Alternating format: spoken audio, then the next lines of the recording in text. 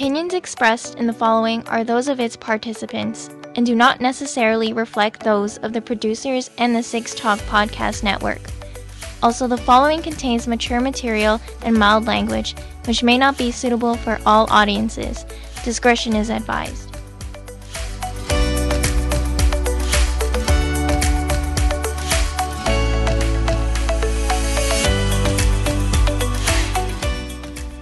As the podcast now begins on this last day of July 31st, 2021, presented by Anime North, this is the Anime Roundtable Canada. Good evening from 6 Points, 10 minutes south of the Anime North compound in the west end of Toronto. Mike Nicholas, joined this time around by James Austin, Kevin Ng, and Jeff Gregg. Mohammed Shamarki is not here this evening. Apparently he has used all of his talk time for this 2-week cycle from last week. Hello? Can you hear me? I thought he was going to the Olympics to get that gold medal. Damn. So I'm sure we'll see the bling next time. Damn, Mo. So Mo will join us when his cycle resets next time we're on. I guess on that note, let's start with when Mo last talked and look back on the Space Heater chat. We said quite a bit, the two of us, last week. James, Jeff, Kevin, I know you have all heard the Space Heater chat, more or less. There's something you want to add to that, or anything that caught your attention when it comes to the Olympics and maybe Japanese pop culture in relation to the Olympics? Just anything that caught your attention. I didn't think they'd play Ace Combat music of all things. like a lot of the ones you were naming, okay, yeah, Nier, okay, yeah, Soul Calibur. I'm like, what? Ace Combat? Maybe it was a good enough song to just play while people are entering a building. You never know. I thought it was, actually. The piece of music I remember they did choose. It reminded me, I gotta put up the YouTube. There is a YouTube of that compiled all the pieces of music that were used during the Athletes March. I was like, is airplane battling part of the Olympics now? Like, I must have missed something. If ballroom dancing can be, then sure, why not? It's like fighter pilot dancing in the sky. Ballroom is set to be added in Paris, of all places, right? It's been before, though, I know, because they had the jokes for so many years, remember? Apparently they used to have car racing and boat racing.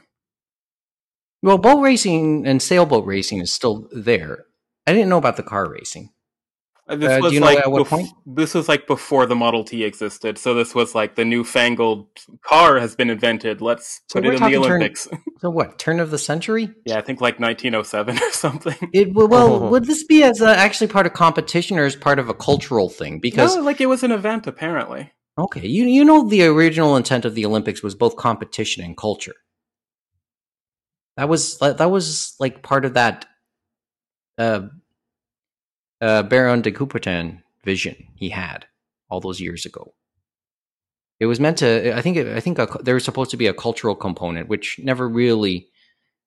It's sort of there, but it's sort of informally there, just for reference. So, yeah, it's after 1 week, and just for reference here, after almost 1 week of the Olympics, our Canadian Olympic team has won, I think, 12 medals? Every single one of them by women athletes. Way to go! We know now, so we know who's keeping up at their end of the bargain in all of this. Anyway, well, anything else that stuck out to you that we missed and is worth kind of mentioning in all of this mess?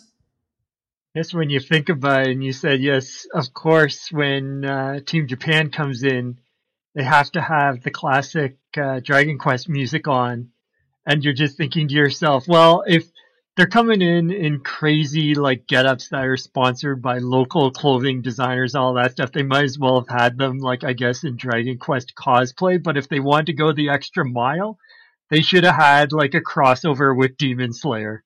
and just have that music on there too. Hmm. Would Sony have given approval? I'd say that's a fair question. Well, given what we saw of the documents that had been leaked out in regards to what could have been, because they've went through many different organizers for the opening ceremonies, because they went through like various scandals. It seems like the Japanese Olympic Committee and the IOC couldn't find one person in their Rolodex who didn't have some spider or something in their closet that was going to send them away, right? But they were definitely leaning into that cool Japan, weren't they? Maybe they went to 280 document, and I think it was like Weekly Bunshin in Japan that was reporting on that, and that they were going to lean into Akira and supposedly have like opening with Akira's iconic red bike bursting through the venue and stuff like that. Like they were going to go full in on that and a few other things, which sounds kind of wild. If that's true, that bike probably exists somewhere, because that's not something you can just put together in the last year. So if this was planned, there is a apparently functional, or at least stage prop functional Akira motorcycle that can do the slide thing that's referenced everywhere, somewhere hidden in whoever the organizers are's warehouse or something. Yeah, well, at least we know they probably made good on those jackets, right? Since Funimation is selling them exclusively on their store for a ridiculous amount of money. Oh, yeah. What, Kaneda's jacket? Or is that what you're referring to? Yeah, the Akira jacket, the one that... Yeah. Well, we've talked a little quasi-fashion. Well, it's only a few $100. 300? It's only a few $100, isn't it? Yeah, well, I'm thinking more, you have American, then we gotta get to Canadian, you gotta ship it to us, and so, like, it all adds up, right? No, it's 'cause I think why I say that is because I know, like, really good leather jackets are usually 4 digits. Well, that's true too, right? So, yeah. Well, what do we know about the material for this? Is it leather? They did use an Italian tannery. I just assume it's decent quality. I wouldn't really know. But well, it's pretty interesting that they would do that whole replicating thing. I think it's a pretty good tactic to try and, put something out as a special niche product. Well, yeah, and it's licensed. We've talked a lot about the companies wanting to make sure their designs are copywritten now. I mean, Demon Slayer, most notably. We talked a bit about Ghibli last week. Mm-hmm. But okay, I can see it. And I could see it working out to some degree. Okay. So anything else you want to bring up? Or we are more making reference to the pop culture references, but anything in the wider Olympic stuff that Mo and I ended up talking about that would have had your attention? It's just really sad how Japan was so behind on their vaccination program that they allowed this situation to unfold the way that it has. Now, not only were you already going to be losing money, because, let's face it, almost every Olympics is a money loss leader for the country that hosts it. But now they're just hemorrhaging money out of every orifice because nobody can spectate. And you could have maybe had some people spectate if they were able to procure vaccines, if they were able to roll out the program earlier, if they were not promoting people to travel domestically despite cases, because that was a situation last year during Golden Week. Oh, yeah. It's just sad. Wow. There are some people spectating, though, at certain outdoor events, whether it be triathlon or whatever, and we saw them with Biking the too. big Gundam statue were, I think it was part of the bicycle part of the triathlon, them going around and the poor BBC announcer just trying to announce Gundam. And it just wasn't working. He's just passing the giant robot. Point stands, though, James. Like, they could have at least made a little more of that cost back if they were able to, get more people vaccinated. There's also a Japanese hesitancy for vaccines as well that they have to compete against as well. Like, despite how good Japan is about masks, which, like, I think that was one thing I wanted to say. Like, there are spikes in Japan, and it's really terrible. Like, if you look at Tokyo, but I think the spike in Tokyo was about like 2,000. Tokyo's population isn't that dissimilar to Ontario, where we were getting up to like 4,000. So, like, it's definitely not a great thing that cases are spiking there, but imagine how terrible things would be if Japan didn't have a mask culture. Kind of this weird soft good for them. It's weird though, because they're in this bad situation, but they're still having the thing where a lot of people can't basically work from home or whatever. They're going into work and stuff like that, and they said they're still pushing people in the rush hour into those trains, so that's not a good thing for virus transmission and stuff like that. One step forward, 5 back. But they had so many things, like, as you said, vaccine hesitancy. The other thing where they wanted a domestic producer, like, to do their vaccine first, so they were at the back of the line, even behind us, for getting their vaccines to them. And then they had to go through extra hurdles of approval because the Japanese demanded it. So there was so much bureaucracy that is so used to the system for them. But in this case, the virus does not give a fuck. It's the Shin Godzilla situation.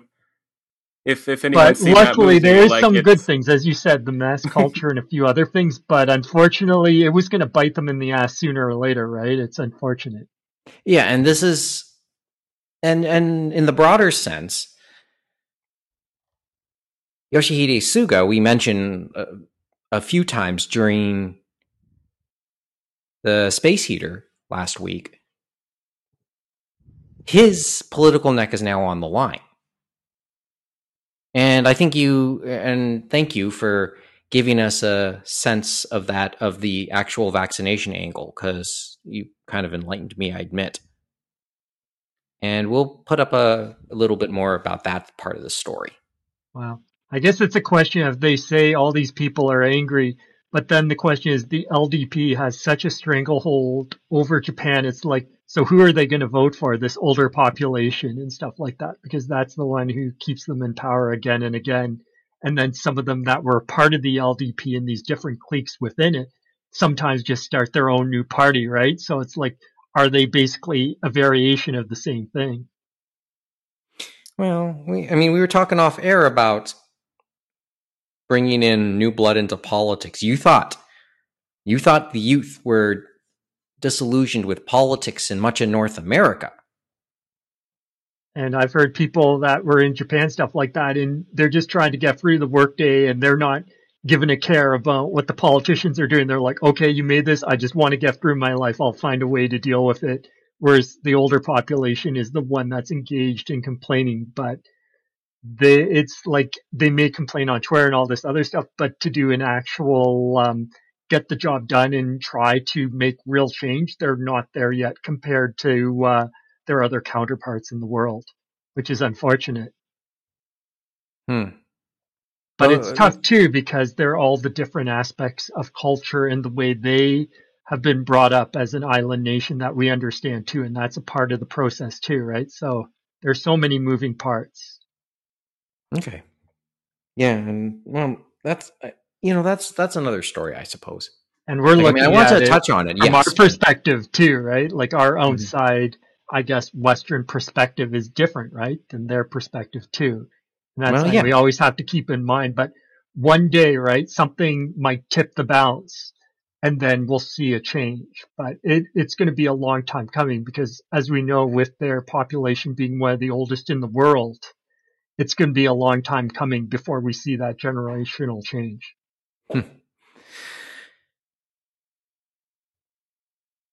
Okay, any other angles you want to start working on here from the space heater? Or do you want me to bring up a couple more? I was going to say the end of the space heater, where you guys did talk briefly about Tomorrow's Leaves, which was the animated anime short from Studio Ponyak. Okay, I watched it kind of in passing during my lunch today. So I was biting into my Tim Hortons wrap while trying to watch it at the same time. I see the Captain Planet reference that I think Mo made. Yeah, it definitely has that type of feel to it. I love the explanation on the official Olympics YouTube. This is how they explained Tomorrow's Leaves. They said, Tomorrow's Leaves is hand-drawn, animated short film that provides fresh perspective on the Olympic values of excellence, friendship, and respect. And I'm thinking about that in the fact that we know where the Olympics is today and stuff like that, and how they forced Japan to basically run these Olympics. And it's just, if they knew what they knew now, right? I don't think they would have that type of animated short, which was probably planned many years before. I think it would be a more cynical, like these Swiss overlords draining money from the host city and nation and all these corporations around the world for their own benefit. It's just, think about, like, we've had this discussion before. Who had the right to pull the plug? Was it the Japanese central government? Or was it the IOC? And people were learning that now, right? That we're learning. Yeah, we've started to learn and if you're to believe John Oliver, the way John Oliver profiled it, it wasn't the central government, but they had to stand by the call, as all corporate IOC does, as all company lines have to be, right? But I guess it gets a little bit more interesting because when you talk about it, or as I talked with others about it, the hope was always for that when Japan was awarded the games would happen a little later in the year, probably into into September, when when rainy season and the hot weather wouldn't be as much a factor. But that would be when school began for much of the Western world, and that might have been the determining factor for the IOC. They wanted it so the kids who are on summer break could enjoy and participate. Like, a lot of these competitors are under 18. Oh, I think we can get some exemptions here. I think we can get a parent's note. I think an Olympic committee can write a good parent's note for that. Can you imagine if you were a kid and like you qualified for the Olympics, but your parents are like, no, you have to go to school. Well, I wonder if that was the case for the Brazilian. Remember the Brazilian that came silver in the ladies skateboarding. Remember she was that was bookended by a pair of Japanese teens, and we're talking teens. But then again, school was already going, right? Yeah, school kind of barely stops in Japan. So.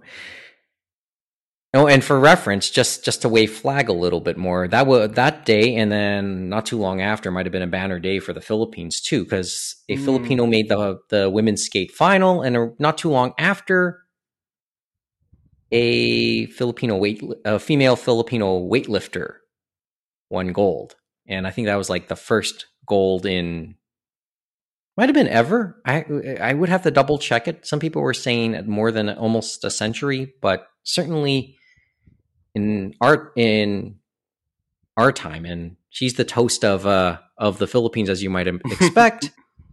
Every fast food outlet in the Philippines has done some sort of poster to commemorate her, whether or not they're officially associated with the Olympics. They found a way to celebrate it, and we're talking every fast food chain. Somebody put a list of this, and maybe if I find it, I'll put up a link.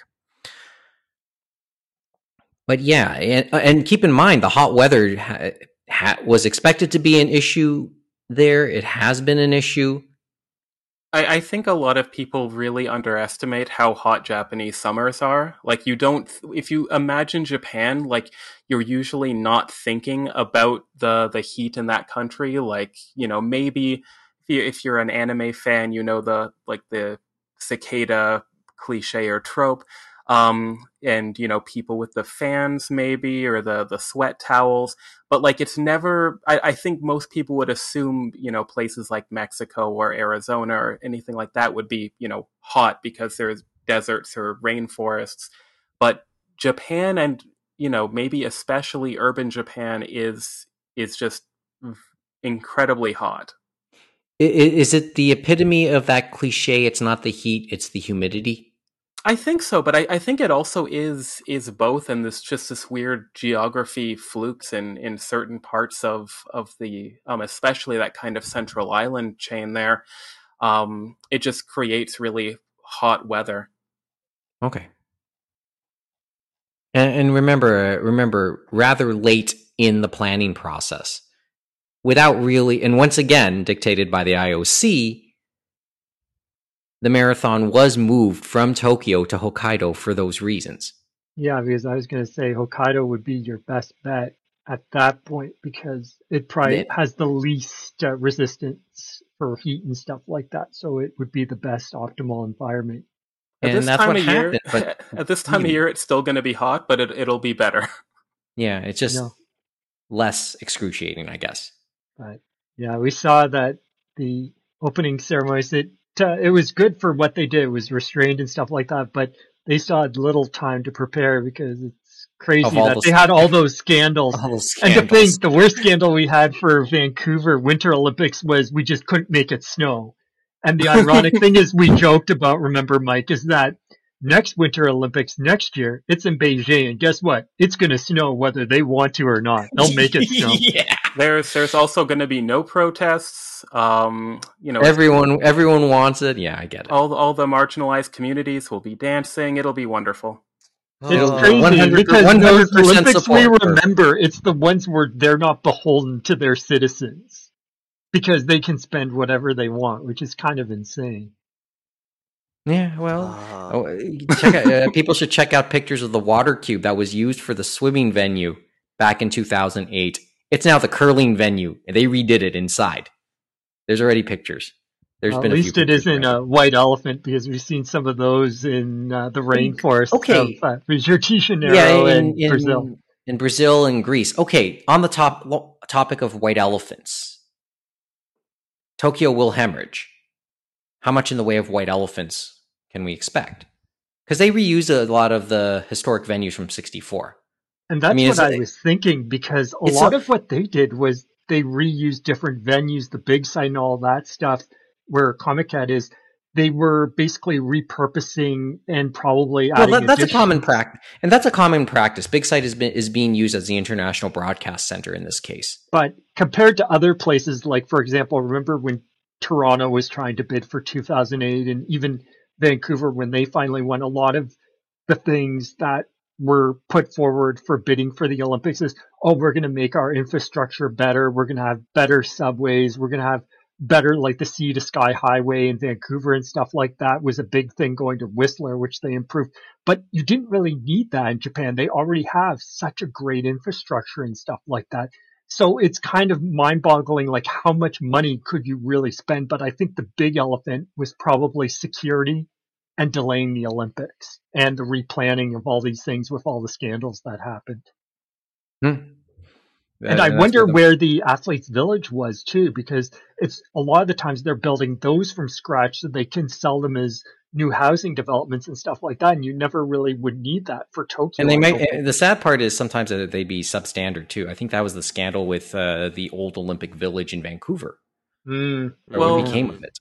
This year they saved money on those cardboard anti-sex beds. So God, I forgot about the cardboard. Well, I think there's some savings there.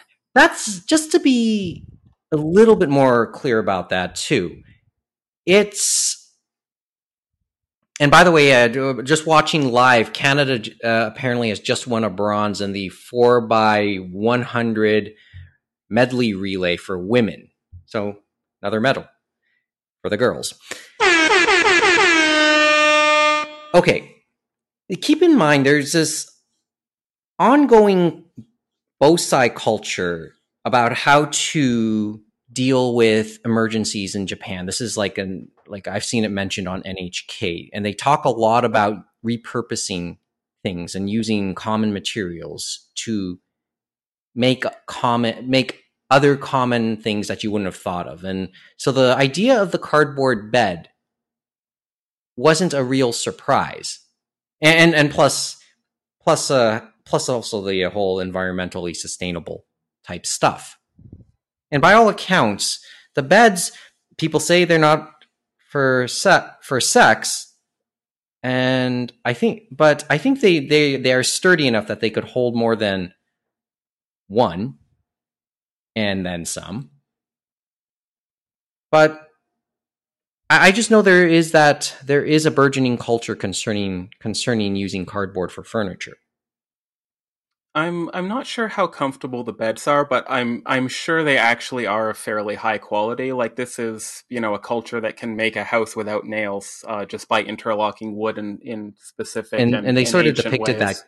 Yeah, and they sort of depicted that in the opening ceremony, if I remember correctly. But it's just something that is you sort of have to. There's a little bit more to it, and I get the whole. Well, sex was being discouraged in the Olympic Village. So I think that was more of a media thing and stuff like that, because they were going to have those regardless. I think the only thing you would really realistically be concerned about is would they get a good night's sleep, because you've heard about athlete performance and all like the North American leagues and stuff like that, and they've been talking a lot about sleep and stuff like that. Is the athlete getting enough sleep? Are they getting the right food and stuff like that to be at their quote unquote peak performance? And a lot of these athletes, even though some of them are pro, some of them are amateur, a lot of them, like if they know they have a good chance at medal, they're getting that sponsorship money and stuff like that. So are they really amateur for some of them that say they're amateur? Maybe not, because they're getting that extra push to try and get that medal. Mm-hmm. I don't know what else to add to it. It's just it's an interesting, quirky story. Well, it'll be interesting too for the next few Summer Olympics, as we know, because there have been more stories about that. Because we have LA and Paris, and then the one after that, they've already awarded the next. It's Brisbane. Olympic. It's Brisbane in Australia, and they had Brisbane, the Gold Coast, and they got an exclusive quote unquote negotiating window. Yeah, they ended up being some people weren't supposedly candidate. happy. Like, we're thinking they could do it, but I think that's how they're going to have to go forward, because I'm not sure how many cities around the world are willing to actually get Olympics, because they're thinking twice as they see all these costs add up and stuff. Exactly. It's not just it isn't just the costs. It's what type of country are we going into? Because once again, where are they heading for the Winter Olympics next? And then, when you think about who was in competition for said Winter Olympics, it was either China, and I think Kazakhstan. And, well, China it goes without saying, but it's not as if Kazakhstan was much better by all accounts. So they're doing this. So they're starting a system also of preferred candidates, not just for cost, but just for reputation of the country. They are looking for safe havens for upcoming Olympics. Just countries that have passable reputations when it comes to human rights. And we've seen. I don't know if. The problem is the problem. How low is the bar? The problem is every country will have an issue of some sort, and countries will point at each other over it and try to amplify it. Oh yeah, absolutely. Because the hosts of the next Winter Olympics love to do that. Well, I was thinking about the other big event, as I mentioned, soccer and the World Cup, because they have the World Cup next year, and guess where they chose to put that in Qatar? I know, in Qatar. That's going to be a crazy one to see happen. And once again, it comes back down to the point I just made, and then the point I made last week that the IOC and FIFA are very similar in that sense. Who through their administrative history sounds so benevolent, but then you look at the people who have run them and check out their histories. I feel like you could add F1 to that too, because they're very European based and similar decision making in my mind too. Mm-hmm. F1 but sometimes. And since we were on the topic of former heads of things like the IOC and FIFA, the one name that will always come to mind, also aside from we mentioned Juan Antonio Samaranch and Jacques Rogue and Thomas Bach, there's also Avery Brundage, and I'll just bring up his name once. Look him up. Because if you want, if you thought the picture that I know has been painted of Samaranch is bad, look up Avery Brundage. I really don't have to say too much else. Just trust me on this one.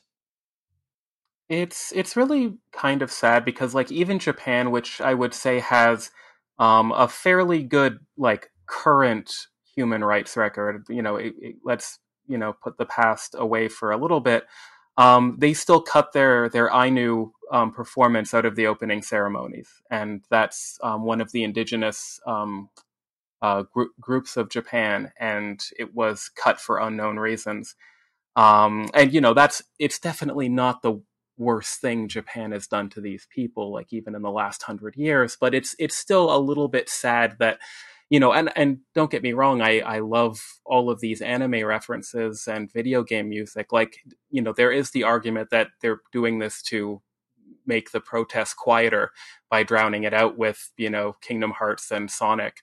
But I still think it's something that I'll miss in future Olympics. I think the novelty of hearing video game and anime songs during sporting events is really cool. But it is a little bit sad that you have this ancient culture that maybe isn't the dominant ethnic identity of Japan. That was, they had planned to include them, which was an awesome move, and it gets the chopping block when Ace Combat gets to be elevated. It's a bit of a weird and sad choice. I know it's not completely equivalent as far as the music or the cultural event placement, but I'm my hopes aren't high, but my hopes are a little bit there for closing ceremonies, but we'll see. Yeah, hopefully they can maybe do something with that, because we know they had Charles with the opening, but that would have been one you would have thought that you should kind of keep, because it would have been a good traditional nod and stuff like that. And we know they've definitely had their problems in Hokkaido with acknowledging the Ainu and stuff like that. And remember, they were through northern Japan and part of Russia and stuff like that was where their cultural territory used to be. And we know we've had our problems in Canada, but they have a long road to go with them too.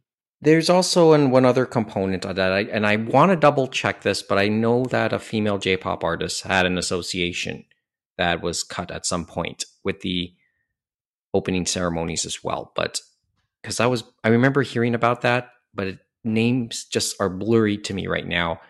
So I have to put that one aside. Okay, I know we've went on this a little bit long. Well, one last thing, or two more things, and then we'll start to transition a little bit. I mentioned that a Filipina made the skateboard finals on the women's side. My senpai, remember I told his story at the beginning of the pandemic when he got COVID, and how that affected him, and how he received notes of encouragement from his daughter slid beneath the door while he was isolated from them in the basement bedroom. Since he's recovered, he's often posts pictures and videos of his daughter skateboarding. So when the final of that event was happening earlier this week, he put up a post on Facebook contemplating whether or not he should wake up his daughter because it was late night. Just a little quirky note worth mentioning. And the other quirkiness is Devin Heroux. Who is Devin Heroux, you ask? Maybe I've mispronounced Mr. Heroux's name.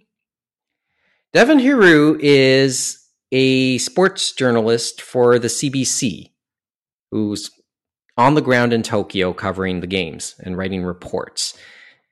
He is holed up in a hotel room, but on top of his regular reports, and he's becoming a little bit more of a celebrity than he ever has, and he's covered multiple Olympics.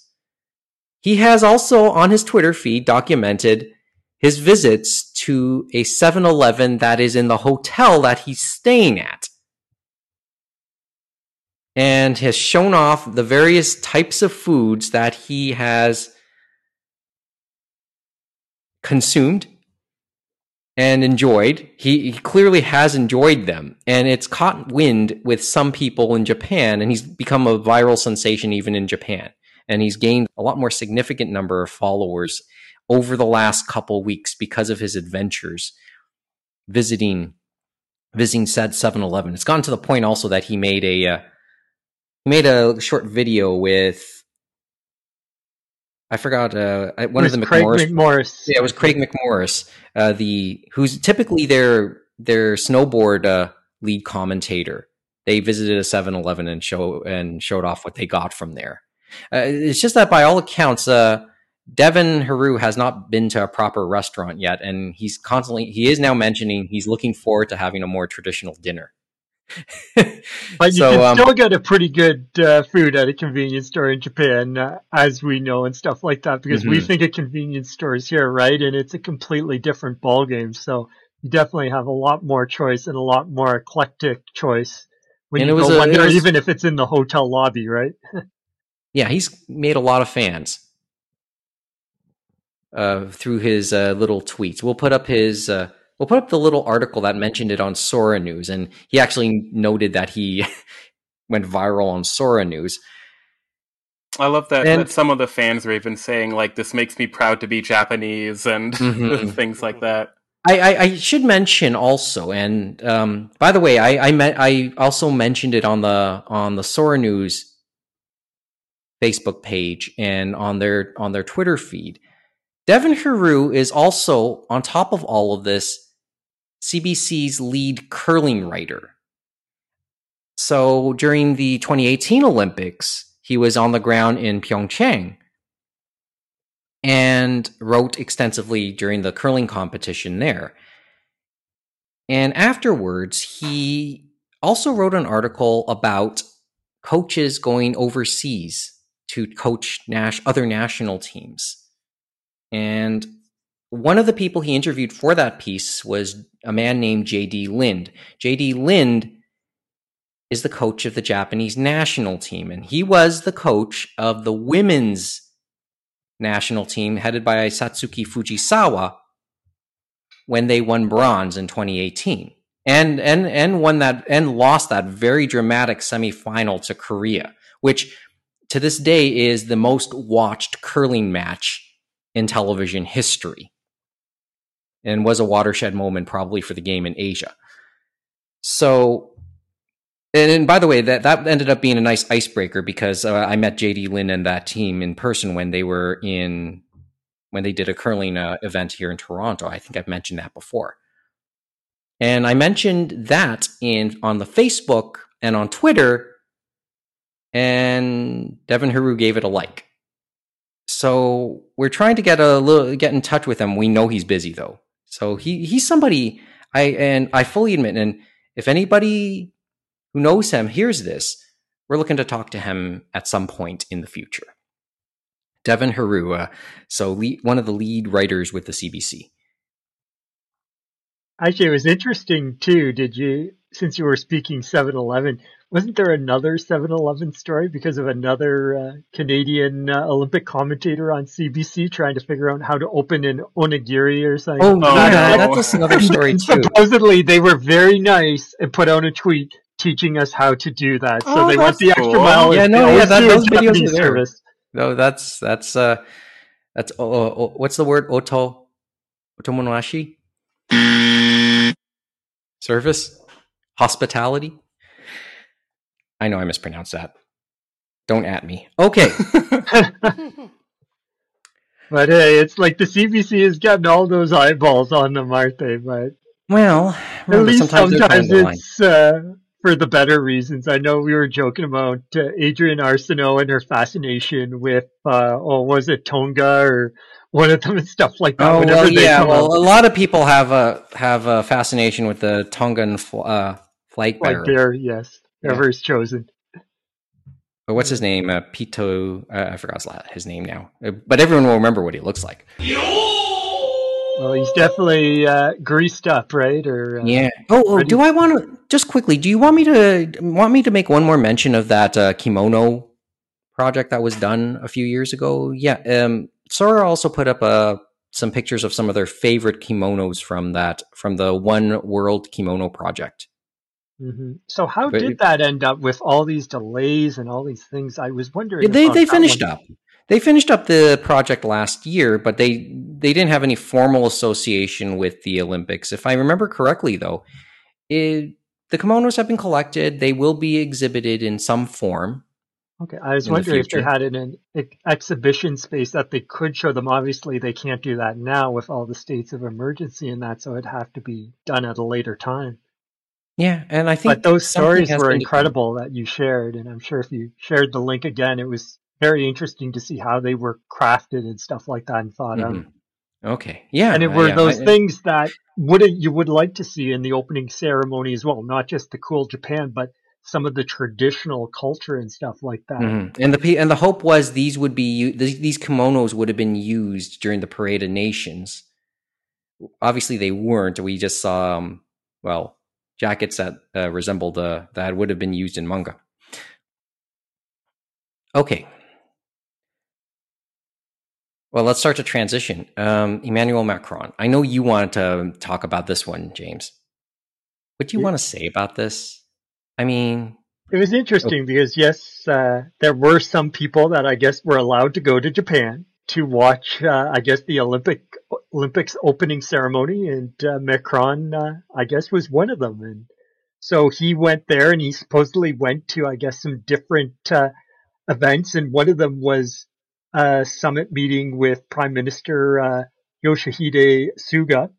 And he also went to, I guess, a thing where he was meeting these different Japanese creators of the present tense, such as the creator of Fairy Tail, Hiro Mashima.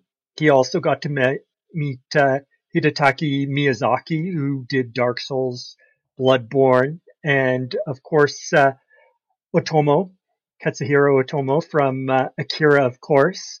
And he also met Naomi Kawase from who did the 2017 movie Ikirai, I believe. And supposedly that was released in English as Radiance, it said. But the other last thing that made a lot of headlines was he was given, I guess, a piece of art by the creator of One Piece, Oda. And he basically said this was for him and the French people. And so supposedly he was blown away by all these creators. And I think the funny part was when he spoke to Otomo and basically said that, congratulating him on his foresight in predicting that Tokyo would host the 2020 Olympics all the way back in Akira's storyline in the 1980s, as he was showing him this different artwork from the original. So quirky little story.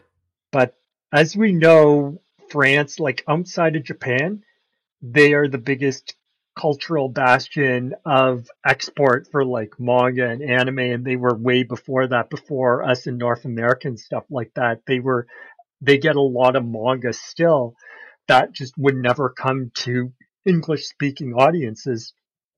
because they have more diverse readership and a bigger readership, and they have that Desen anime culture. You know what I mean? And that's why Japan Expo over there is like one of the longest and biggest type of events outside of Japan, even bigger than Anime Expo, as we know. France knew manga and anime before it was cool. I mean, is that a true statement? I would say they were definitely ahead of us. I'd say it's always been cool, but I to James' point, oh, more like what was the word? Yeah, I feel to James' point. I think that French comics have always, or they've had a bigger history with diversity compared to like the United States, where the U.S. basically had gag strips and superheroes, and then eventually like it branched off into romance and horror and pulp, and well, pulp was before, but the American comics haven't been completely void of diversity, but I think that with French comics there's it's always had the impression to me that there's been like, okay, here's stuff for teenage girls as well, here's the children's, the really young children's comics, and the more not aggressive but more adult stuff. So I think that the audience is probably primed for the variety of manga, as James was saying. Yeah, like I think about it too in that respect, that they didn't look at quite like our forebears in North America, where it's like, this is for kids, it's like you're going to grow out of it and stuff like that, that they looked at animation and comics as a medium itself, and that they were more accepting, and that there's a lot of stuff, even from Shonen Jump 80s, that is a part of their culture that just doesn't have that reach anywhere else. I think of City Hunter in particular, because remember, they had their own City Hunter live action movie that they did with French actors in France. And I don't think you would ever see anything like that anywhere else. And that was a recent movie, I believe, in the last decade.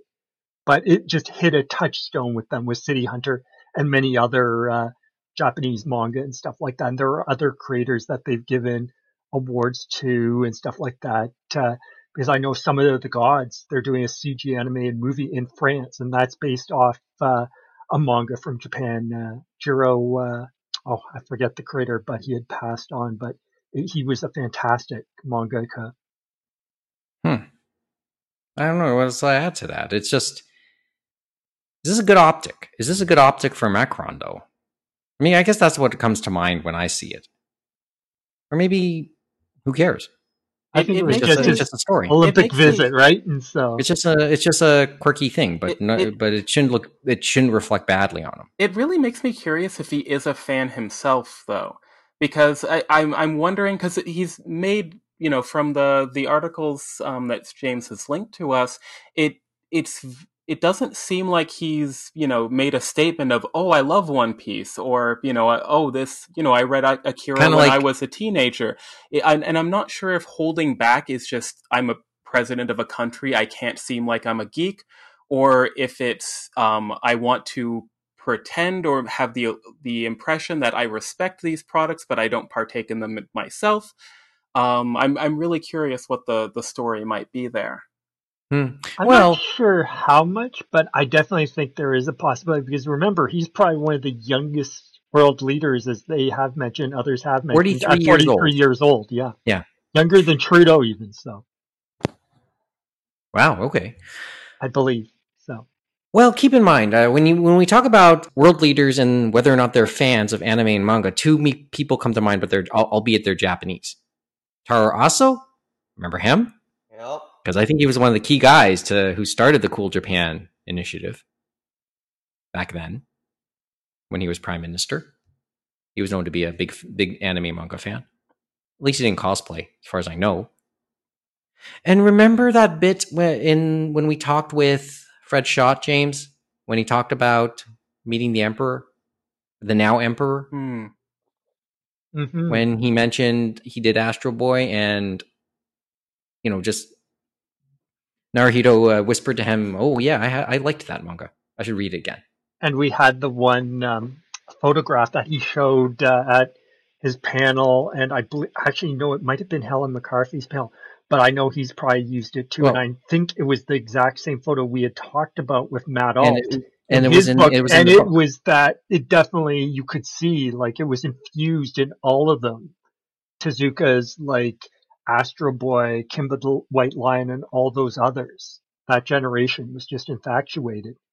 Mm-hmm.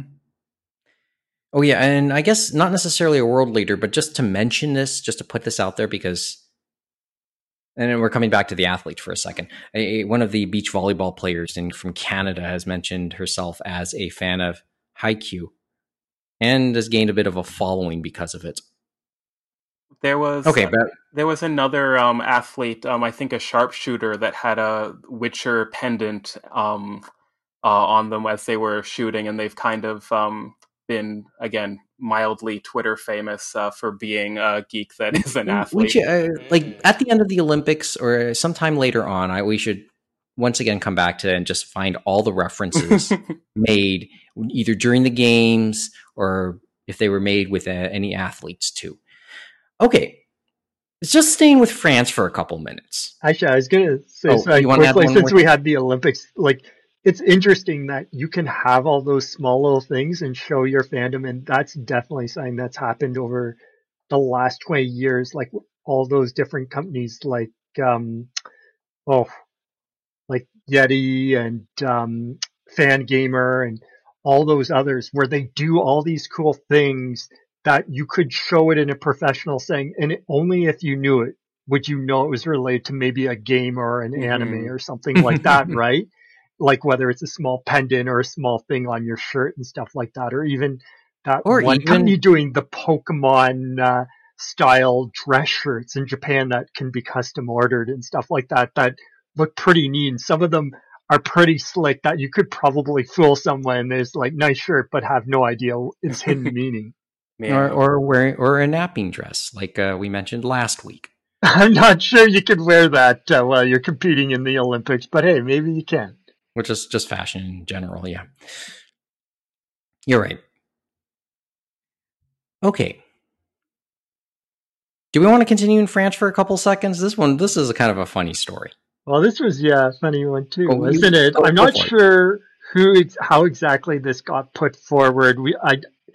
Maybe actually it was. They said this was one of Emmanuel Macron's campaign promises to have this cultural pass, and supposedly it was France had said young people have to stop rejecting literature and film. So for these 18-year-olds, they had this cultural pass where they gave them 300 euros, which they're saying approximately $350 US, to spend on the arts for these 18-year-olds. And what do you think they would spend it on is the real question. And we found out. And it's? 75% of all purchases through this app are for books, and roughly 2/3 of the books were manga. And so some people in the French media are instead saying that instead of cultural pass, it should be manga pass. And so, as we can see, the association is still strong between the French and manga and anime and stuff like that. And I'm not sure exactly that is what Macron envisioned, and I'm sure some of those other politicians envisioned when they said they were going to stop them from rejecting literature and film. They just didn't tell them which ones they wanted, right? I'm guessing. Imagine this happening in Canada. I'm just saying. I imagine the result might be, maybe not to the extreme, but I think it would be similar. Yeah, well, this is considering the type of country Canada is when it comes to its own culture. I don't think the 18-year-olds are going to be raring to go to get Corner Gas animated on DVD or whatever it is. It's interesting, though, that it was only 18-year-olds, it sounds like, which is kind of crazy. I don't know how they chose that age group. It's just kind of funny, too. Well, it has me thinking about the merits of graphic novels. I think rather almost like I got in touch with one of my old friends from high school. She's a teacher now. And when she found out about my anime and manga hobby, we talked a little bit about it. First of all, she had no issue with it, which is cool because it's a weird. To some people, it's a turn-off hobby. Let's be honest. But she respected it because she just mentioned to me her students are into anime and manga, and she wanted to relate to them and understand her students a little more. And we got on the topic of manga and graphic novels, and we came to the agreement with the idea, well, it gets somebody to pick up a book of some sort, right? Just get them reading something. So there's always this long debate about the merits of graphic novels. I mean, Bill Maher doesn't care about the idea that comic books can be considered literature. Well, they said that about video games. They said it about Harry Potter. They said it about Pokemon, all this stuff. But if that maybe starts the journey for one young person to maybe like pick up something else, or maybe go into a museum and see a different piece of art or whatever, that's a good thing and stuff like that, instead of rejecting reading or anything like that. It'll start them towards that. And even if they stick maybe with graphic novels and manga, it's grown so much and become so much more diverse that there is definitely some bigger topics and more touchier subjects that some of them cover that challenges some people. And I think that is a good thing. It's not just throwaway pop culture for everything. And that was mentioned in that article that you linked as well. Like there was a quote from someone who was like replying to criticism saying like, don't be upset that they're reading manga, be happy that they're reading anything. And definitely from my work in education, like I've had students who are surprised that I know what Attack on Titan or Naruto is. And I've used not Japanese manga, but I've used graphic novels to aid in teaching ESL before. And of course, as an art teacher and media arts teacher, I've thrown in manga and graphic novels. So like I'm definitely probably the most biased person when it comes to using comics in education. There's a wonderful TED Talk by Gene Yang, who is the author of American Born Chinese, and he's worked with at least I think DC. I think he might have done Marvel work as well. But a fantastic TED Talk about his experience with comics and education. And I've used American Born Chinese specifically in the ESL classroom, and it's so amazing for that. I firmly believe, like, not only, I definitely believe graphic novels and comics are a form of literature and, visual art. But I think that, you can integrate them in almost any subject. I don't know about math. I'm sure someone has made a math comic somewhere, and hopefully it's okay. But definitely almost any other subject, I think that there's huge value in it, whether it's history or any of the social studies courses, and of course English. And I think it's great that libraries have largely had huge manga and graphic novel sections. Because like as everyone has said, like as long as people are reading, it will make reading easier, it will make them interested. And as James kind of mentioned, if they're only reading comics, oh well, like it's better than nothing. And there's so much variety in comics these days that like all it takes is one trip to TCAF, and I'm sure that the horizons will be expanded. 100%. Well, keep in mind TCAF takes place in a library. And the thing is, as we said, like from an art teacher perspective and all that, it isn't just one style. There's so many different styles from so many different artists that you can engage the students with. As we said, for history and many of these other things, there are these different people getting into graphic novels, talking about maybe different historical figures and different topics that allow you to engage people at different levels and stuff like that. And maybe it'll spark something and they'll help them understand maybe some of the topics we cover and stuff like that. So it isn't always a one size fits all and stuff like that. We have to try and always think of new ways to engage students and anyone else in life. Like you can't just throw a textbook full of words and hope somehow it's just going to get in the head, right? And that might work for some kids, but it won't work for others. Oh, well, all words, and I learned this also while reading my books today at work. They can put you to sleep. Okay, I guess that's a good segue and a nice little transition as we really start to get into the bullets for this episode. These are presented in point form, but could become essays. As we get away from all the Olympic talk or anything that could have been remotely related to the Olympics, what the hell is with the head of Katakawa?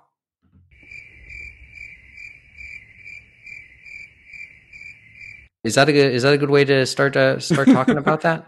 Or maybe what the heck happened to their PR team to have him on that program in the first place? To have his foot in the mouth. They were busy watching the Olympics. Well, yeah. Or they were in negotiations to figure out how to be in the Olympics or to take all their sponsorship off, like Toyota. Who knows? Toyota and maybe Nintendo too. For all we know, Nintendo could have pulled out as well. That's why we didn't hear any of their music during the opening ceremonies, after being so prominent in the closing ceremonies in Rio. Yeah, they've always been close to the vest, so who knows? Okay, Takeshi Natsuno. And it sounds like he's put his foot in his mouth a few times over the last little bit. Yeah, so he was on this Abima TV broadcast on July 21st, and it was entitled, this segment, Controversial Extremes, Is Swimsuit Gravure Necessary in Shonen Magazines? And they were talking about that, and Natsuno had an interesting quote in saying that there are more extreme manga in Japan than gravure. This and other factors prevent Japanese manga from being reviewed by Google and Apple. So including that, I feel that we need to redefine the standards to what extent the public is allowed to use the internet, but not from where. The publishing industry I'm in is full of libertarians, but I get the feeling that we need to pull back a bit. And then a lot of creators obviously came out a bit angry at that and stuff like that, saying he's basically saying that we should be censoring and stuff like that and all this other. Well, they interpreted it as. Yeah. Would we say he was being explicit in that suggestion? I think that his word choice was probably poor, and that it was more. I feel like in his mind he was probably speaking from his own mouth instead of as the president of Katakawa, which he probably should have been realizing he was speaking as. So his words carried more power, and people. I think and that's part of the criticism, I think, right? And I think Kanakamatsu kind of cited that because they're a traded company. Mm-hmm. And that affected them too, and we'll get into that. But the other thing was, as we said, that title, right, of that broadcast, the segment they were talking about shonen magazines. And then the question is, well, what type of shonen magazines were you talking about? Maybe more of the older teens and stuff like that? Were you talking about the younger boys segment and stuff like that, like the Shonen Jump and stuff like that, where they don't have as much of, I guess, the gravure or more of the racy content, even though sometimes they might be able to sneak it in, and then you wouldn't have to worry about people like Google and Apple and this idea that maybe they are going to be setting the world standards as we move from the physical pages to the digital pages, for example, since there's less manga magazines and they're starting to move to digital as we talk. So it's going to be interesting to see this transition, and there's a lot of things still to be settled. And especially when you have someone like Takeshi Natsuno making those comments, that's worrying as the head of Katakawa, since they're one of the biggest in Japan for publishing material, either animated in manga or in the written word. There's a bunch of angles that come to mind as I read this story? Yeah, it's the money part. Money part's part of it. Apple, I know, is a very PG company. Take a good look at their offerings on Apple TV Plus. But remember this whole talk this ongoing discussion we have about how anime and manga will evolve as it goes further overseas. And like, I'm not trying to defend Takashi Natsuno by any stretch. But you know that he has to think in those terms. How is that going to change? And will the content prevent him from getting into other markets? That's a real question. I guess the other question is, are we talking about the manga themselves, or are we even talking about the platforms? Because remember, Kadokawa's platform is Bookwalker, and that's across the globe now and stuff like that, even in English. And I'm wondering if maybe there's thoughts in that. Would one title torpedo their whole app and stuff like that? And I know they've been getting more of the risque stuff too from other publishers that they support, like Kodansha has sent some exclusives their way and stuff like that. That would be, really? I think, a bit more than Gravure and stuff like that. Like, what the hell are you doing here, teacher, and a few other ones. Oh, interesting.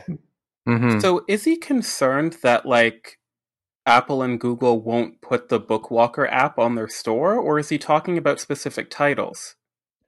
That's what I'm wondering, but I feel like it might be more specific titles, because I know there's definitely age gating and stuff like that for certain apps and things like that. So I would think you wouldn't have a worry on that. So I'm wondering if it's like on just manga in general and certain titles, but I think you wouldn't have to worry in the app sense, right? Like, that's what is so weird, but who knows? Like, is he thinking international, but he may be thinking more on the domestic front too, because it was a domestic program.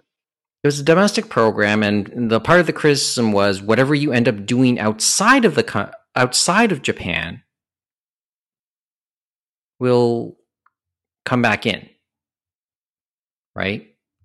I think that was part of the criticism. If you start rolling back a little bit, mm-hmm. And then others, I think some of the other criticisms are: remember how you got here. You got here being this libertarian. You got here not having a version of the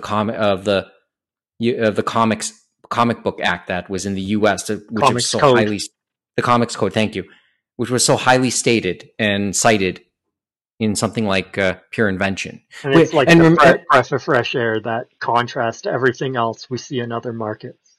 Mm-hmm.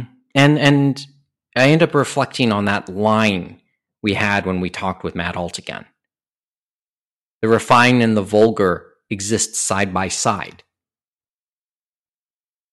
in a lot of Japanese pop art, visual art. There was one quote, I think, from one of the critics that really, like, I'm not really sure what to make of it, that said, something like, the lack of censorship is the reason why manga is so popular overseas. And I think it's a powerful quote, but, like, I'm thinking of the most popular manga, and I don't know if any of them really suffer from lack of censorship, or from if they would have suffered from censorship if it existed. I think it's weird, because if you looked at it so many years ago, right, we could look at it and say, yeah, but now we've developed so much that it isn't even a problem from some of those stuff in early Shonen Jump to now in the US. Like, we think about the censorship that used to take place in Pokemon manga and Dragon Ball and stuff like that, and now it's not a problem. So yeah, sometimes it takes so long to develop, right? So I think we're in a better place now. So is this just a mistake for Natsuno for just thinking out loud? I would say so, but you definitely see contrast to, like, for example, they had the CEO of Dwango, which is the owner of Nico Nico, and that was Shigetaka Kurita. And he just went on and basically, I guess, trying to score the points, right, and saying that they had no plans on instituting any changes to their existing policies on their video platform or on Nico Nico manga. And so they were trying to say, hey, we're here to stay and we're going to stick with what's made us popular in Japan and in other places as we grow and show the Japanese uniqueness, I guess, which is interesting. But no, I mean, that once again, it comes back down to me, what got you here? But then you have the flip side, I think we saw, and someone made mention of Sony and PlayStation about the US has become more powerful than Japan and maybe setting standards, because we've seen in a lot of PlayStation releases for some of the niche games and the JRPGs, and some of them, they've been more apt to censor certain things and clothe certain characters, like, I guess, if they felt they were a little too risque, which never used to be as much the case compared to Nintendo. But now they're more censorship heavy than Nintendo. And it's not like it's a big thing, but it's a small thing at the moment. And it'll be interesting to see how that develops. I think it's... Oh, go ahead. Go ahead, Yeah, go ahead, Jeff. I don't know where to find this information, but I would be very curious to read the actual, like, what the censorship laws in Japan actually are. Because, like, I think by comparison to the States, I think that it might look like the Wild West, but I'm sure there's something, at least when it comes to, non-hentai related materials. Like, there must be some rules in place, and I'm really curious where those lines are, or, like, what these rules are. And I feel like there's, like, a gentleman's agreement, too. Like, we see Comiket, and we see how it's grown over the many decades, and how, like, there's almost a gentleman's agreement between these fan creators and the creators for doujinshi. But and I think that's interesting, because, like, that goes into, like, the copyright law of it all as well. So, like, there's so many of these overlapping things where, like, I don't know what the restrictions on nudity are technically is when it comes to, an actual company published work. And if there's any restrictions on the doujin market, like, I don't imagine there are, but I'm sure if one of the doujins was, had instructions on how to do illicit things or something, it would be pulled, or the police might get involved. But, like, beyond that, I'm really curious what laws are in place in Japan. And it is interesting, as James was mentioning, that it seems like the US market is kind of maybe subtly or pulling the strings indirectly. Mm-hmm. Which is... Well, it doesn't sound good, does it? Just on first blush. I don't know. Like, it depends, because, like, if the censorship is where we have this 16-year-old character with only clothing covering the nipples or something, then yeah, I'm okay with censorship in that case. And I'm fine if people want to argue that. I don't know. So I haven't you. thought. Yeah. I don't know. Like, I think that's. The real question is, can we see Mario's nipples? Yes. Sometimes. We see. Sometimes we can see this. Sometimes we can't. It's like you can see Eggman and Wario's nipples in the Mario and Sonic at the Olympic Games. Okay. But we talked about that goes into it's the male another, versus female stuff. So it just, like, this whole story kind of is another layer. Take a shot. Take another layer in that ongoing discussion we have about what will happen overseas to the anime manga market when it really, because it matters now, or it matters more than it ever has to Japan. And as they become a And more that- and- digital and the- medium, and as that becomes and the the tip- way and the balance even. to distribute it to their home market and other markets, how is Mhm. that going to affect what's on the page and stuff like that? And other, as we globalize more, right, and we have these different things talking about copyright and stuff like that, how is that going to affect Dojins? How is that going to affect all sorts of things? Mhm. So this is, like I said, this is maybe he was just better off keeping his mouth shut. Well, the PR people should have taken a held pay him cut. Oh yeah, He's taken a pay cut, so he's paying his debt to society, I guess. Well, that was the interesting thing where they said he's returning 20% of his monthly executive compensation from August to October 2021. And Katakawa actually had a news release announcing that and saying that they stressed that his comments were his alone and didn't represent their policies. So, hmm and it's interesting that he did, like, we think about all these scandals over here with different companies and stuff like that with CEOs, and you would never ever see that. And even when they do bad, they don't get those type of pay cuts. Like, remember Well, when they don't get. Satoru They might Iwata get and let that go, cut but then pay they cut- get that. They might get let go, but then they get a hell of a golden parachute too. Yeah. I mean, think about it. And I told this example just before we hit the record button. When Target and its attempt in Canada failed some years ago, one of the fallouts from it was the CEO in the US of Target would eventually be pushed out. He got a golden parachute, and his compensation when he left was more than the severance for the entire Canadian employees, or all the employees of the Canadian operations of Target combined.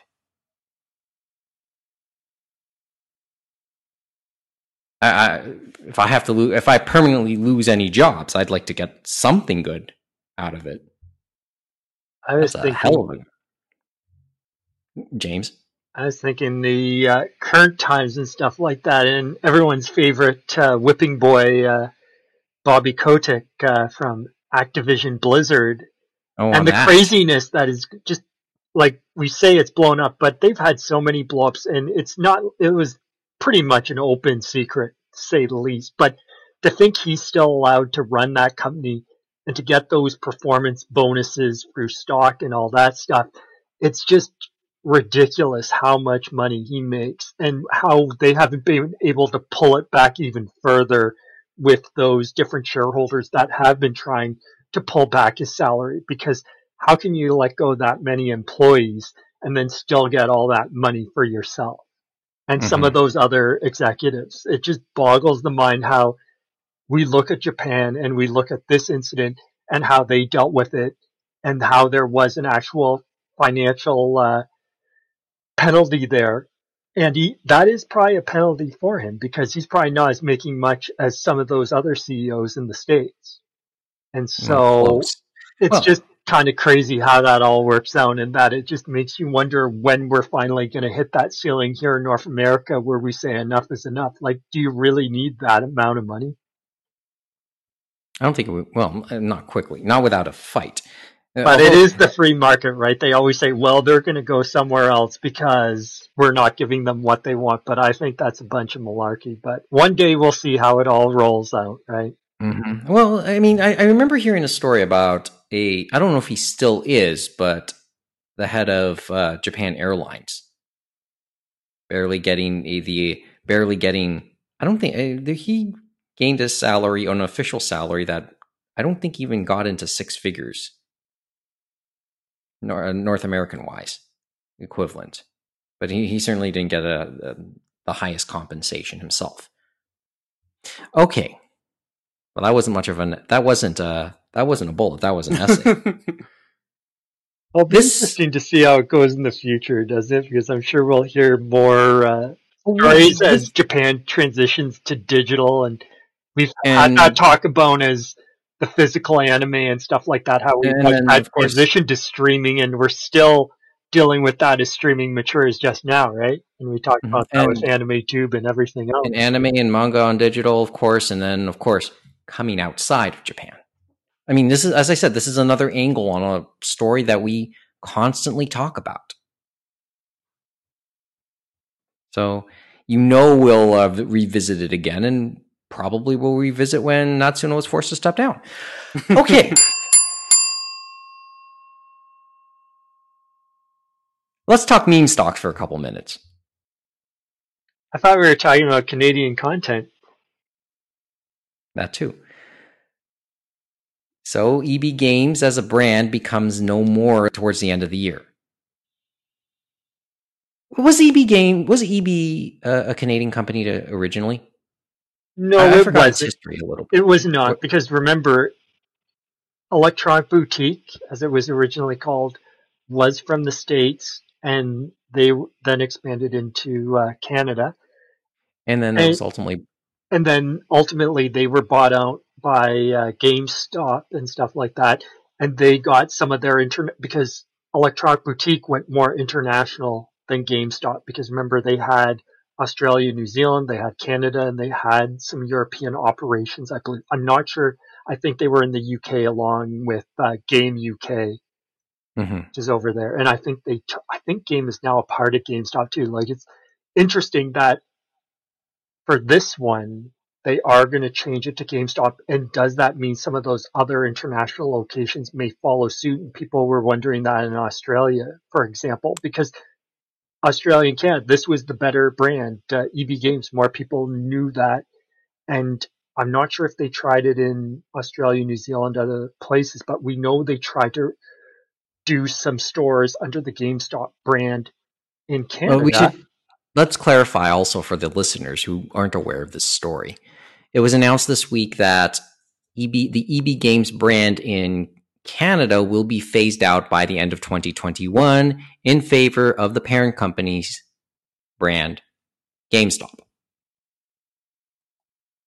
Right? That's a short version of it. And obviously we want to understand it, especially since EB Games and GameStop, that's part of that whole, it's one of those retailers. And it's one of the premier places to get anime figures and merchandise in I was going to say stores. Funko Pops, but anyway. No, even like Figma and like Banpresto, like all like there's a like Gachapon like blind boxes. I was just in there, one of those places a few days ago, and I was it's become less and less of a video game store over the last 5 or 10 years. But it's amazing. Is a part of that too, isn't it? Where they have more of the merch. Yeah, but it's amazing how much of the types of products that you can find at EB Games now, you used to only really be able to find at an anime convention or maybe a specialty store, certain comic book stores. It's interesting how they've pivoted.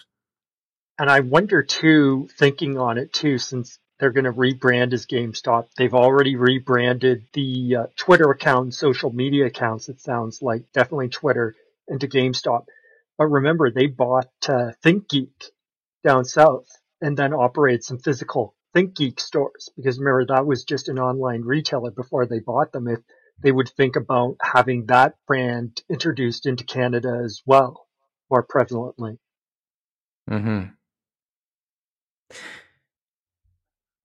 It's a reflective moment, I guess. It'll be interesting to see. Like, I think this time they put their foot down and stuff like that.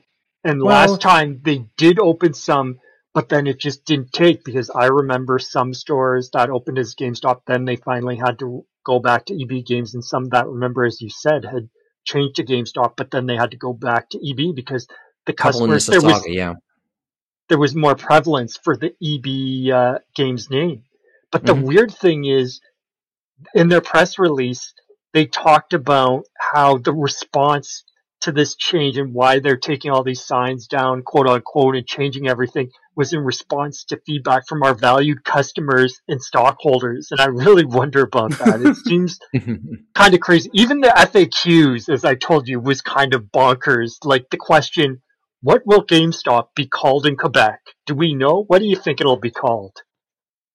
GameStop for now, I guess, until That's what they said. The is GameStop in Quebec as well. And so I'm like, until they are asked those language police are going to be on their buns so far. I'm not sure if they're going to put a little something French like before, right?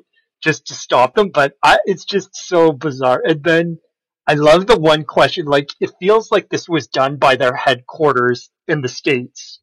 Because one of the question was, will GameStop and EB Games Canada have the same prices? And they said, no, prices will remain in Canadian dollars. Well, no fucking shit.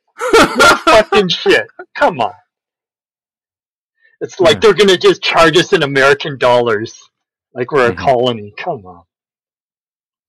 It's as I said, it's a reflective moment. I think when it's I look at it. An end of an era. Like I still remember, electronic boutiques. At the Scarborough Town Center, it was in the exact same space until I think just a couple years ago, and even that shift, was kind of a big one for me because, I remember, as a young child, going in there and connecting to, the first console launches that I experienced for Dreamcast and then GameCube were centered around that. I guess I remember the neon. I still have my punchline from that experience.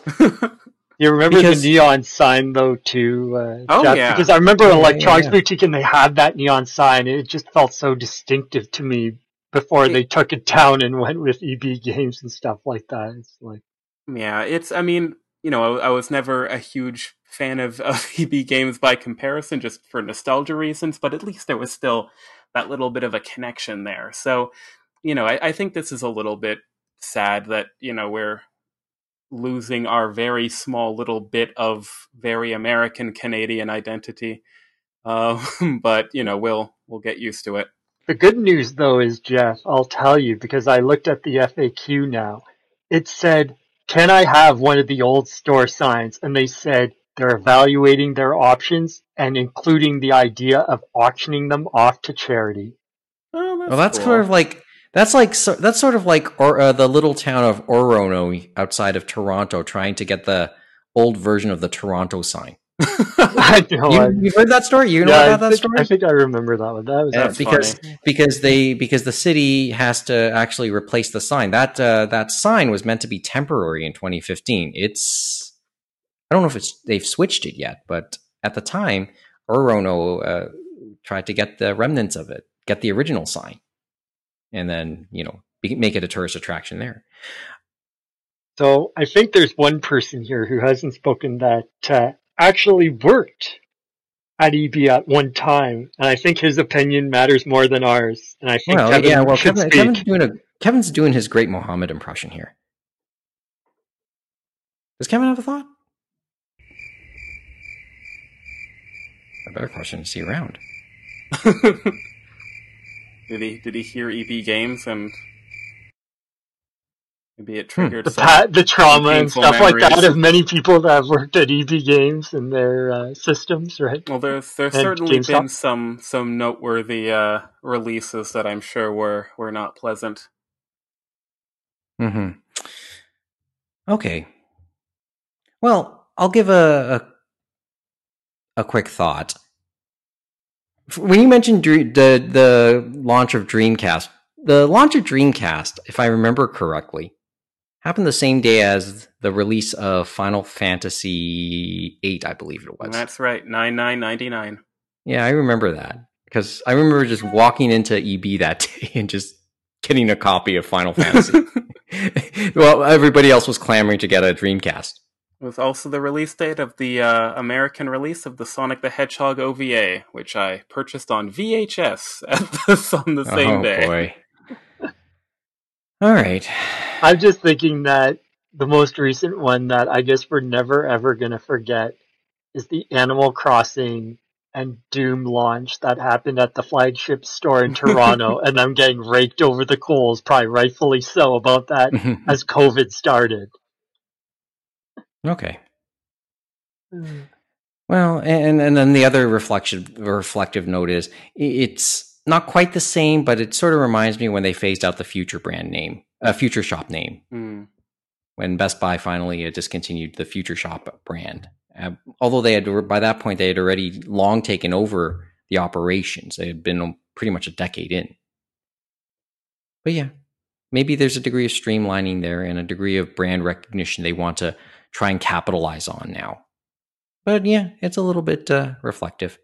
It'll be interesting to see how it is going forward. Sometimes they do have their exclusives and stuff like that, and sometimes getting certain games, it's hard to get them in Canada, because remember, you would go into that video game store and be able to get it, and that isn't always the case for everyone in Canada.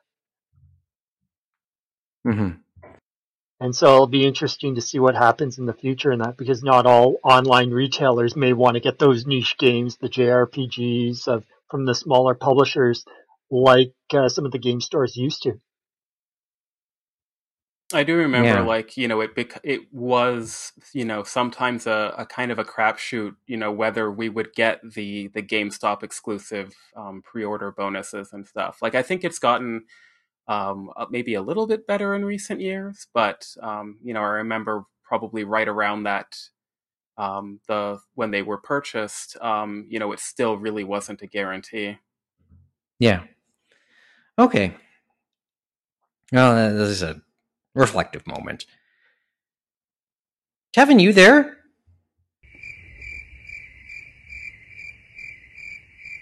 Well, we're going to start winding it down because we've been talking about a whole load of different things this week. And then maybe we can refocus. One thing that I know Kevin will want to talk about in the near future is something that happened at Comic-Con. There was a manga panel at Comic-Con that was moderated by Debe Aoki, I believe it was. He sent us the link to that. We were thinking about talking about it, but I think we want to talk about it a little bit more at length when we see the video. So we're going to hold that off. Especially when Kevin's here. Yeah. Yeah. As I said, Kevin's doing his best Muhammad imitation. Well, I thought Mo was doing his best Kevin impression at the end of the last... Yeah, well done. That was well done. Okay. Face here. Well, okay. I guess that's it for the items in brief, the bullets. Well, I think we're going to look at the calendar. Yeah, let's look at the calendar. Let's look at the anime community calendar. Quickly, a couple items. First of all, the Japan Foundation New York ongoing series on academic aspects of pop culture. They had the latest edition in their series, doing the video games. James, you saw a bit of it. Just a quick impression.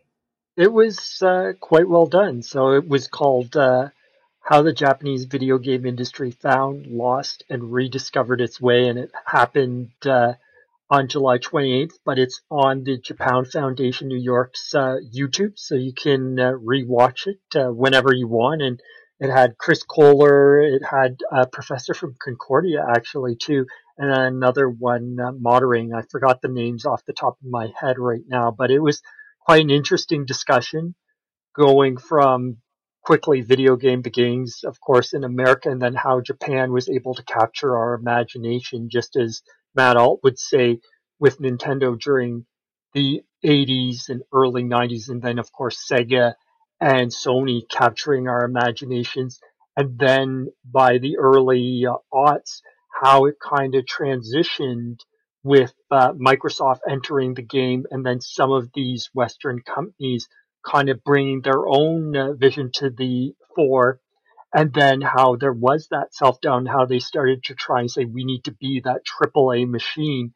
But then over the last decade, them rediscovering themselves and saying, hey, we can bring our own visions and show our own uniqueness and still find an audience abroad. And even if we don't, we'll still have a good audience at home as well, kind of like they do with anime and manga. I got to watch it myself. But it was interesting. They had the two having the two talks, and then they went, like they do always, to the Q&A, and some of them were fluffy, and some of them were some more in-depth, interesting questions as well. You can sort of count on that from the Japan Foundation New York series. Worth a watch. We'll put a link. Just the YouTube video, I think. Correct. Of the replay. All right. Do we quickly want to say something about Otakon and Crunchyroll Expo Online? Well, they are happening Those happen next week, right? next week, and Crunchyroll is online. And I'm guessing it's the same as we did before because it's free to register, and then I guess they'll send you a link so that you can go to the different virtual rooms and stuff like that. And I'm guessing they're going to have different panels and different video premieres, as they said. So that'll be interesting to see next weekend. And I think it starts Thursday as well. Otakon, as you said, like it's going to be one of the first big in-person events in North America for anime and manga. Yet another big one. I mean, we know there's one or a few have already happened. But yeah, one of the biggest ones to come back, and so it'll be interesting to see how that goes. And there still will be a way for us that can't go physically to go there because they were thinking of that.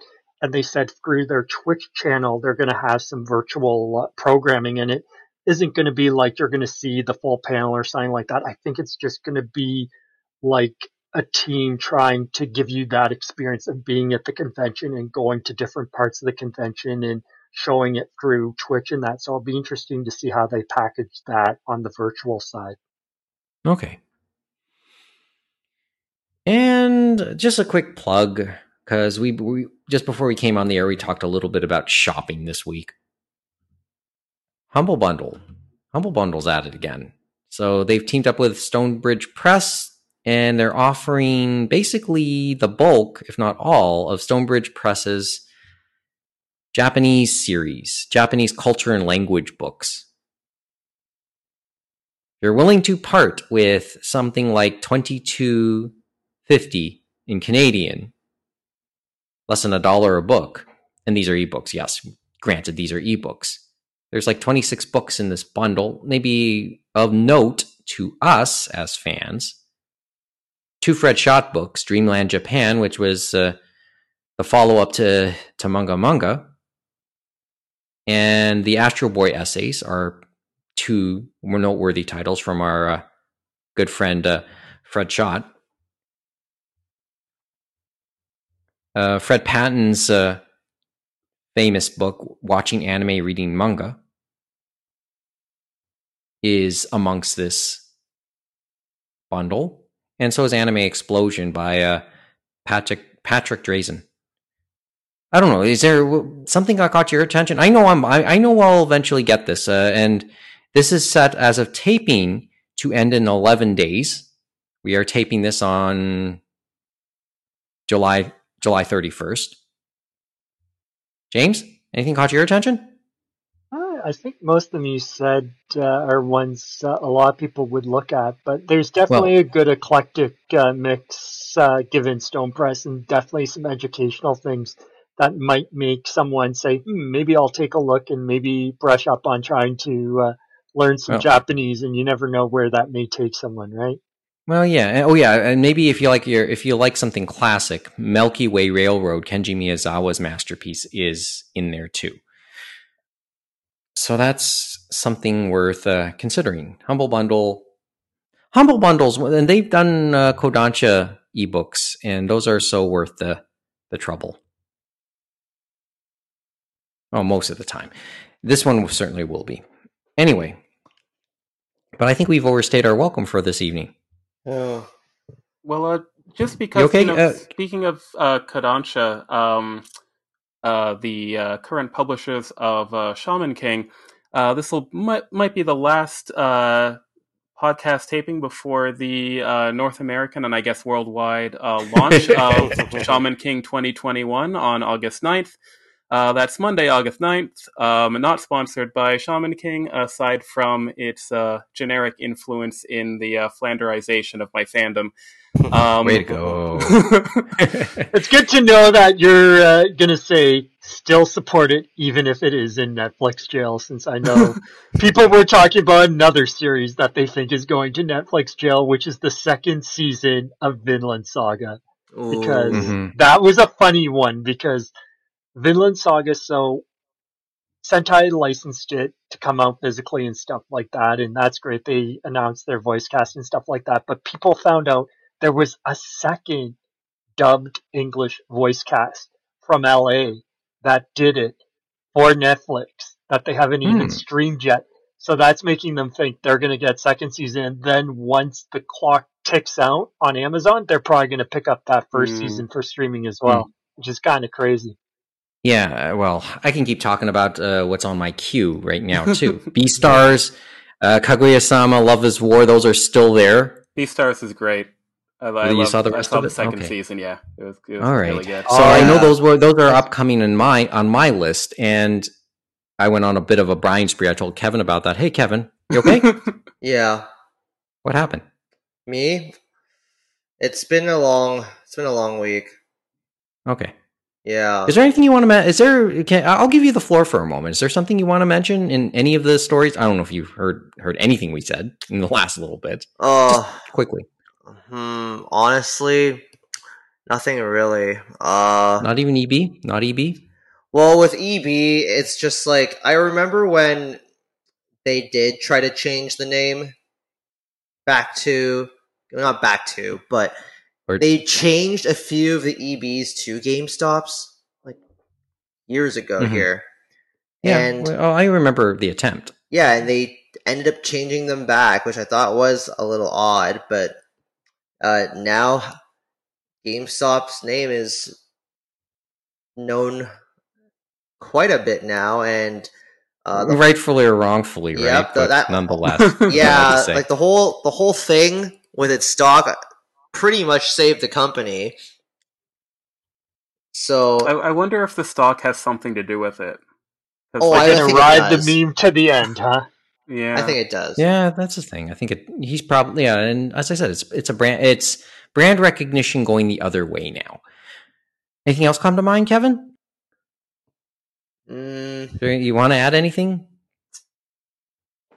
It's okay. We can, or I mean, we did hint about the Comic-Con manga panel that Debbie. Was it Deb? Was it Debbie Oki? Yeah, that was Deb Oki who hosted the panel, and then and I know we will talk. I do want to talk about it, but I want to watch it too.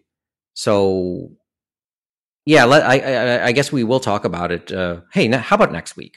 Why not? Right. Mm-hmm. Okay. I guess we had talked about some of San Diego Comic-Con, right, Kevin? How Rosa Versailles Udon's going to bring out a final omnibus hardcover of the Rosa Versailles episodes, which they did way later after the series had completed, which was kind of interesting. Yes. Mm-hmm. That was interesting of Ikeda to do. Actually, one thing that came to mind, actually. So this week, there was actually a small update of sorts on Udon's acquisition of Sugar Sugar Rune, which they had licensed years ago. Yes, I forgot about that. I forgot about that. Holy smokes! So what's the update? So they still have it. They're trying to obtain one way to put it. They're trying to obtain some. They're trying to obtain some of the artwork. I don't have the exact tweet in front of me right now, but they're just waiting to acquire some of the artwork. Otherwise, like the translation, the lettering, all that is done. Cool. So, like once they get to a point where they're satisfied that they've like done all they could in terms of like acquiring the digitized art files, then they'll just have it all out like in a quick succession. So it's kind of like Rose of Versailles, yeah. Where they basically got everything translated and done, so because they knew Ikeda and the publisher were very finicky about how they demanded things, so they made sure they had all their dots and I's crossed and dotted before they even went forward to release and stuff like that. They did it all in one, so sounds similar, doesn't it? Mm-hmm. Yeah. And so that's all you want to bring up for now? I know we'll talk a little more when we Well, we'll talk next week, right? That's what comes to mind, yeah. Okay, cool. You know what I forgot to do at the beginning of the episode? How will they reach us, Mike? Well, first of all, we're almost done for the episode. So, just quickly, do we want to bring up, like, of course, the gag is we always mention our contact information, and we joke about the things that we have a presence on or we've registered for, but haven't done anything for yet, like our Discord, like YouTube, like Twitch. And we're bandying about a couple ideas eventually what to do when we start going there. Kevin had a good one. Do we want to bring that one up right now, or do we just want to keep that in the back pocket and surprise people if we ever get around to doing it? Because I think I'd love to mention it. I think it's a great idea, but I think if we put it out there, we might be pressured to do it sooner rather than later. I think we can keep it in the back pocket, so to speak, but Agreed. We can tease a bit, Mike, and say that one day, hopefully before DVD and Blu-ray goes the way of beta, we might go through your mountain.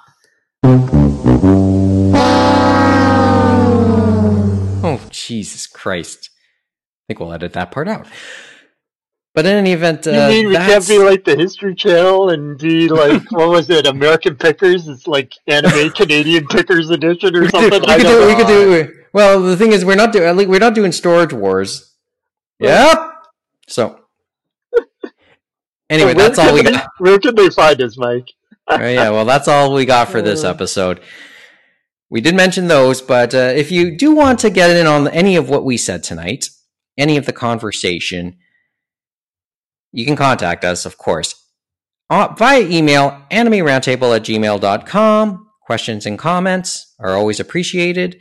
You can reach us on Twitter and Instagram @AnimeRoundtable, and please give us a follow on those two formats, or those two sites, or social medias, or whatever the terms are, because you'll almost surely hear from whoever owns them.